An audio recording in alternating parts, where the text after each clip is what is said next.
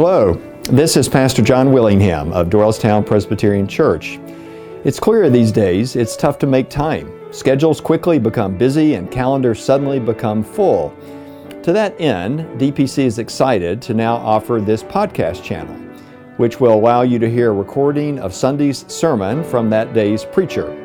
Whether you listen while taking an evening stroll, driving to and from the grocery store, or anytime you get a free couple of minutes, we hope it can allow for reflection and spiritual growth during your week. We also invite you to visit www.dtownpc.org to learn more about our church, our various ministries, and online giving opportunities. Thank you for tuning in. This is the sign of the covenant that I have established between me and all living flesh on the earth. With those words, our Old Testament reading and this sermon series began to wind down. Ever since the Sunday after Easter, we have been focused here on the biblical events of that devastating flood of long ago. And we have been reminded of God's disturbing decision to destroy all life because of the wickedness of human beings. And then we have followed along as Noah and his family entered, endured, and then left the ark.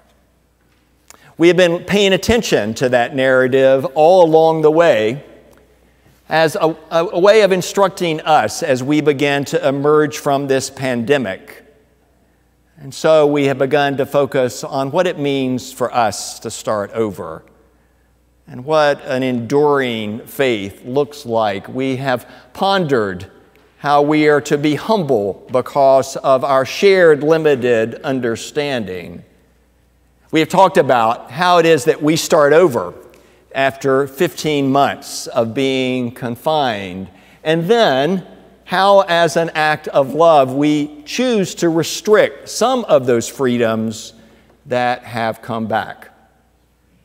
Along the way, we heard God silently vow never to do that again.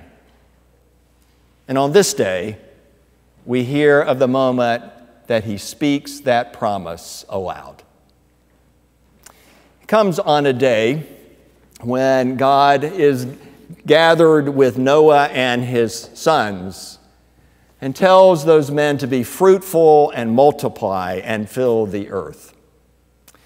Given our current world population of about 7.9 billion, I think it's fair to say that the descendants of Noah were faithful in that command. And yet our passage today continues that moment as God then talks about what God will do in response, as God says, "As for me, I'm establishing a covenant between you and your descendants and all living things on the earth, that never again will the waters cut off all flesh on the earth, and never again will the earth be destroyed by a flood." Those words contain for us the very first covenant found in the Bible. And in the days and pages that follow this moment, God will subsequently promise to make of Abraham a great nation and to make Israel His people.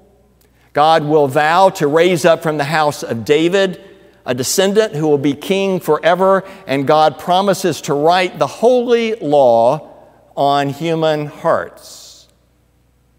As Christians, we have committed ourselves to living in response to the new covenant found in the life, death, and resurrection of Jesus Christ. Yet it all began. The very first divine human agreement occurred when the ark had been vacated, and God said, "Never again." It's a moment like all that we have seen in this narrative, when we are taken back and are blessed once again to hear of God's work.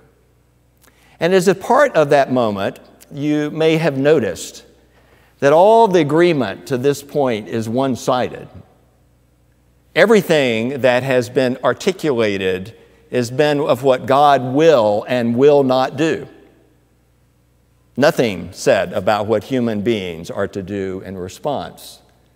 That pattern continues as God goes ahead and offers a sign of this covenant, as God says, I am placing my bow in the sky, and whenever I see it, I will remember my covenant.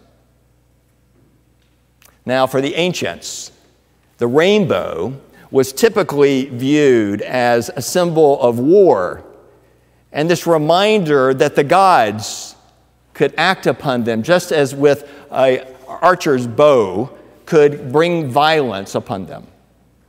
And yet God is reframing it in this moment. God is saying, when I see that bow, I will remember my covenant with you. One scholar describes that particular moment as saying that God initiates and establishes the covenant, and the remembering of it becomes exclusively a divine responsibility. The covenant is as good as God is. In other words, all of the requirements of that vow are upon God. Now, of course, for you and me, there are other ways that we view rainbows. There's that Irish legend that talks about how at the end of a rainbow, one will find a pot of gold. And there's that fictional girl from Kansas who sung of somewhere over the rainbow. We know of the rainbow flag that lifts up the equality of all people, regardless of their sexual orientation. And we can hear of voters known as a rainbow coalition who represent a diverse gathering of ethnic, religious, and political perspectives. In the Bible, though, the rainbow takes us back to this moment and names for us God's promise to remember. And yet, as we have seen at other points along the way, in coming back to verses and accounts that we first heard as children, but now are listening to them as adults, there's something in the way God frames that naturally raises a question for us. For what does that say when God is not looking, or when there is no rainbow?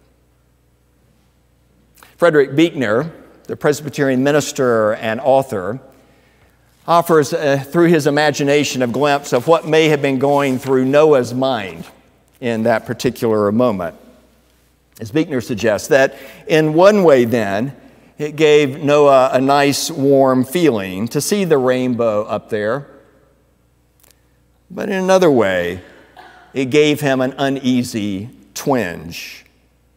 If God needed a rainbow as a reminder, he thought, that could mean that if someday God didn't happen to look in the right direction or had something else on his mind, he might forget his promise, and the heavy drops would start pattering down on the roof a second time.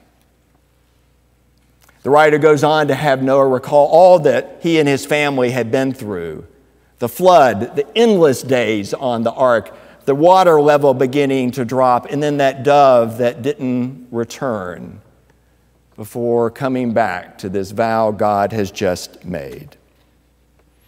The great promise echoed in his ears. Never again, God had said. And Noah clung to those words like a raft in a high sea.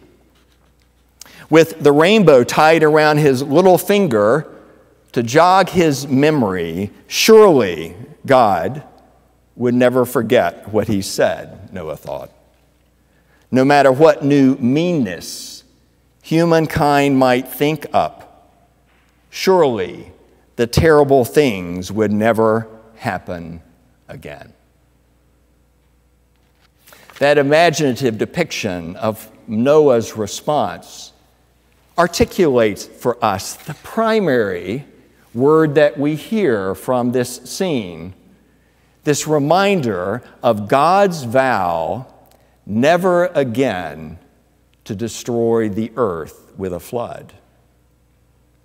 God does not say that he will protect the earth from human beings destroying it, as clearly that power is within our grasp, but rather that the events that Noah and his family have just lived through would never again, which invites us whenever we see a rainbow to recall that promise and the way that it continues to be lived out.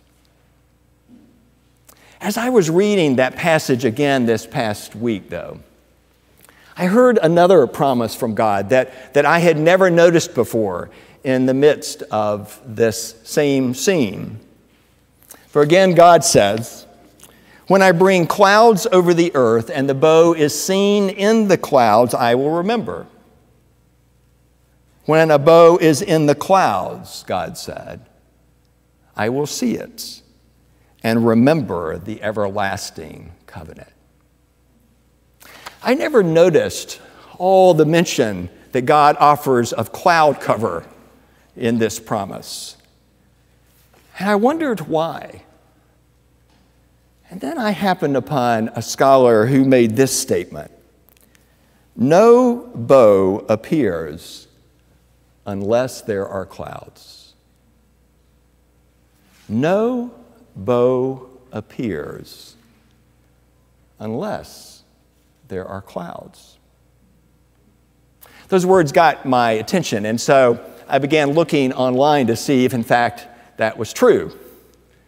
And most of what I read suggested that, yes, in every case that the articles mentioned, there had to have been a storm or at least clouds present before a rainbow could be seen. But since I'm not a meteorologist, I decided as one final step to turn to my brother-in-law, who is, and who had a stint on the Weather Channel. And so I texted Bob and asked him this question, and here's what he said in response.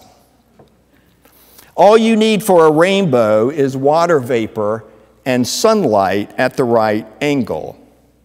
Water vapor can come from waterfalls.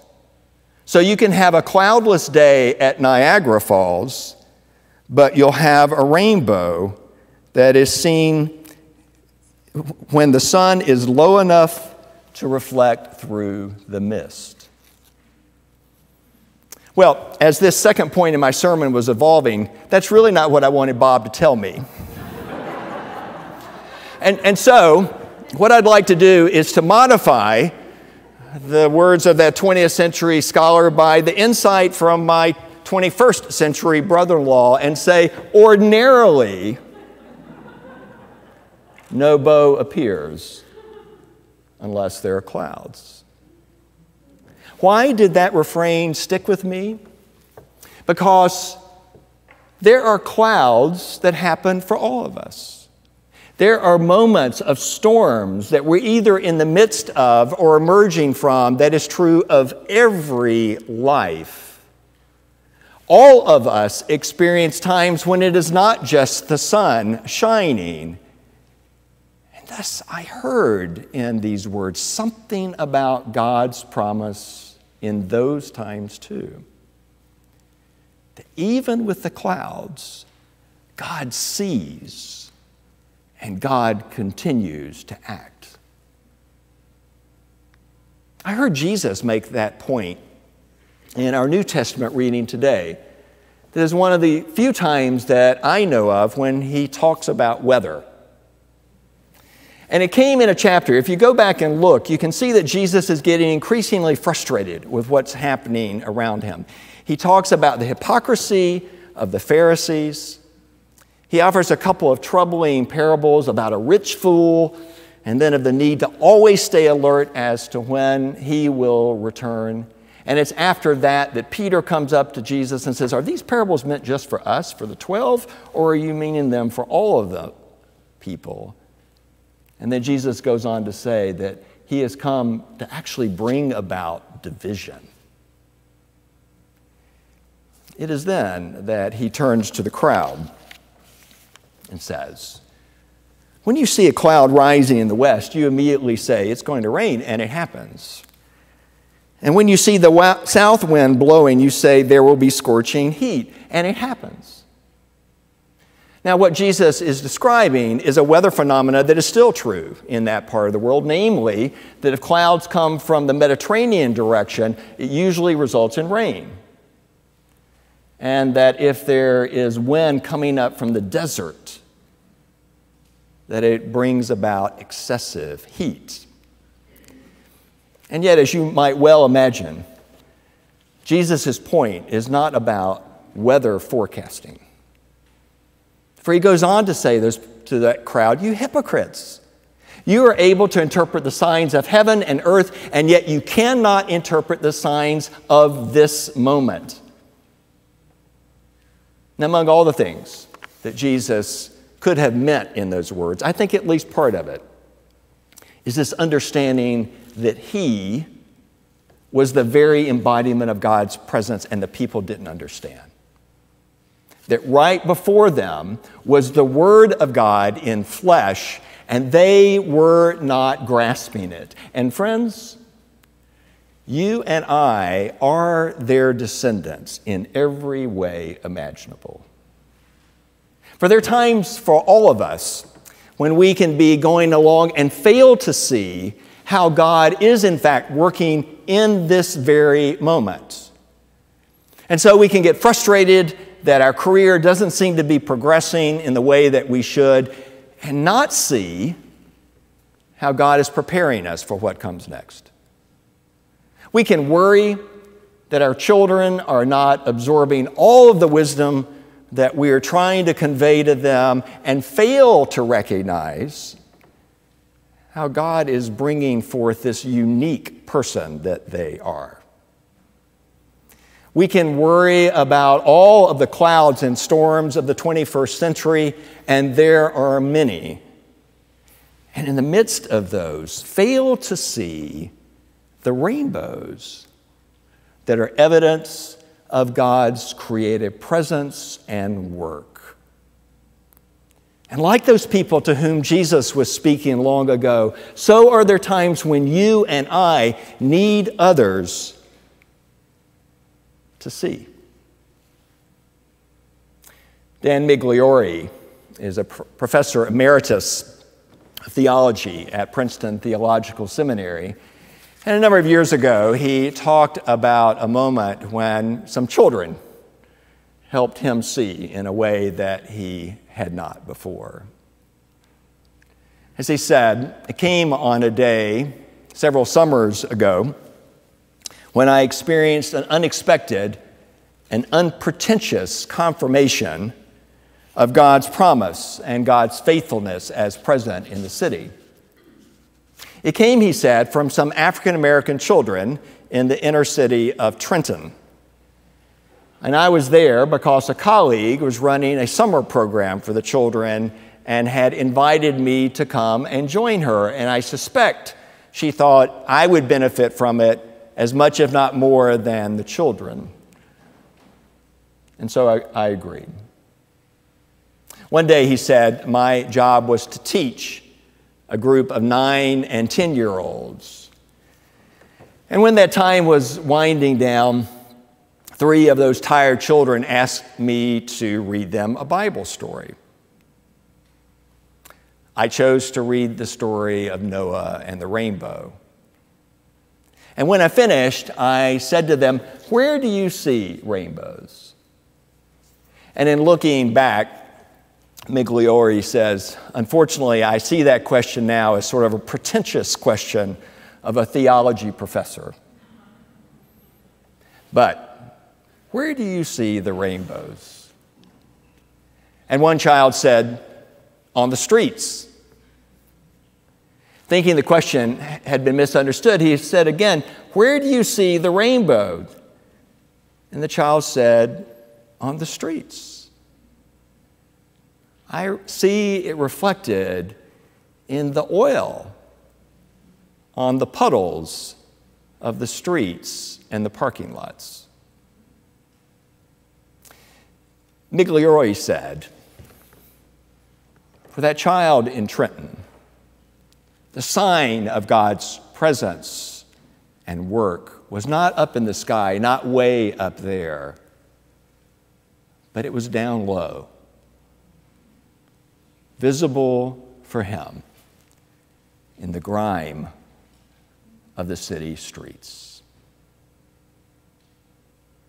Friends, as you and I begin to emerge ever more fully from this pandemic that has controlled us for well over a year, may we continue to pay attention to and notice the rainbows that have been provided for us by God. The one who declared long ago, "This is the sign of the covenant that I have established between me and all flesh that is on the earth." Let us pray. We give thanks, O God, for the unbreakable nature of your care, for the promise found in those words of long ago, and for the ways that we continue to experience your presence, your leading, and your love. Guide us as we continue to emerge as your people, that we might remain attuned to and grateful for all of the rainbows that you send. For it is in Jesus' name we pray. Amen. Thank you for joining us on your journey of faith. Don't forget to check out www.dtownpc.org to explore all the ways DPC strives to be a bridge for Christ and a beacon of His love.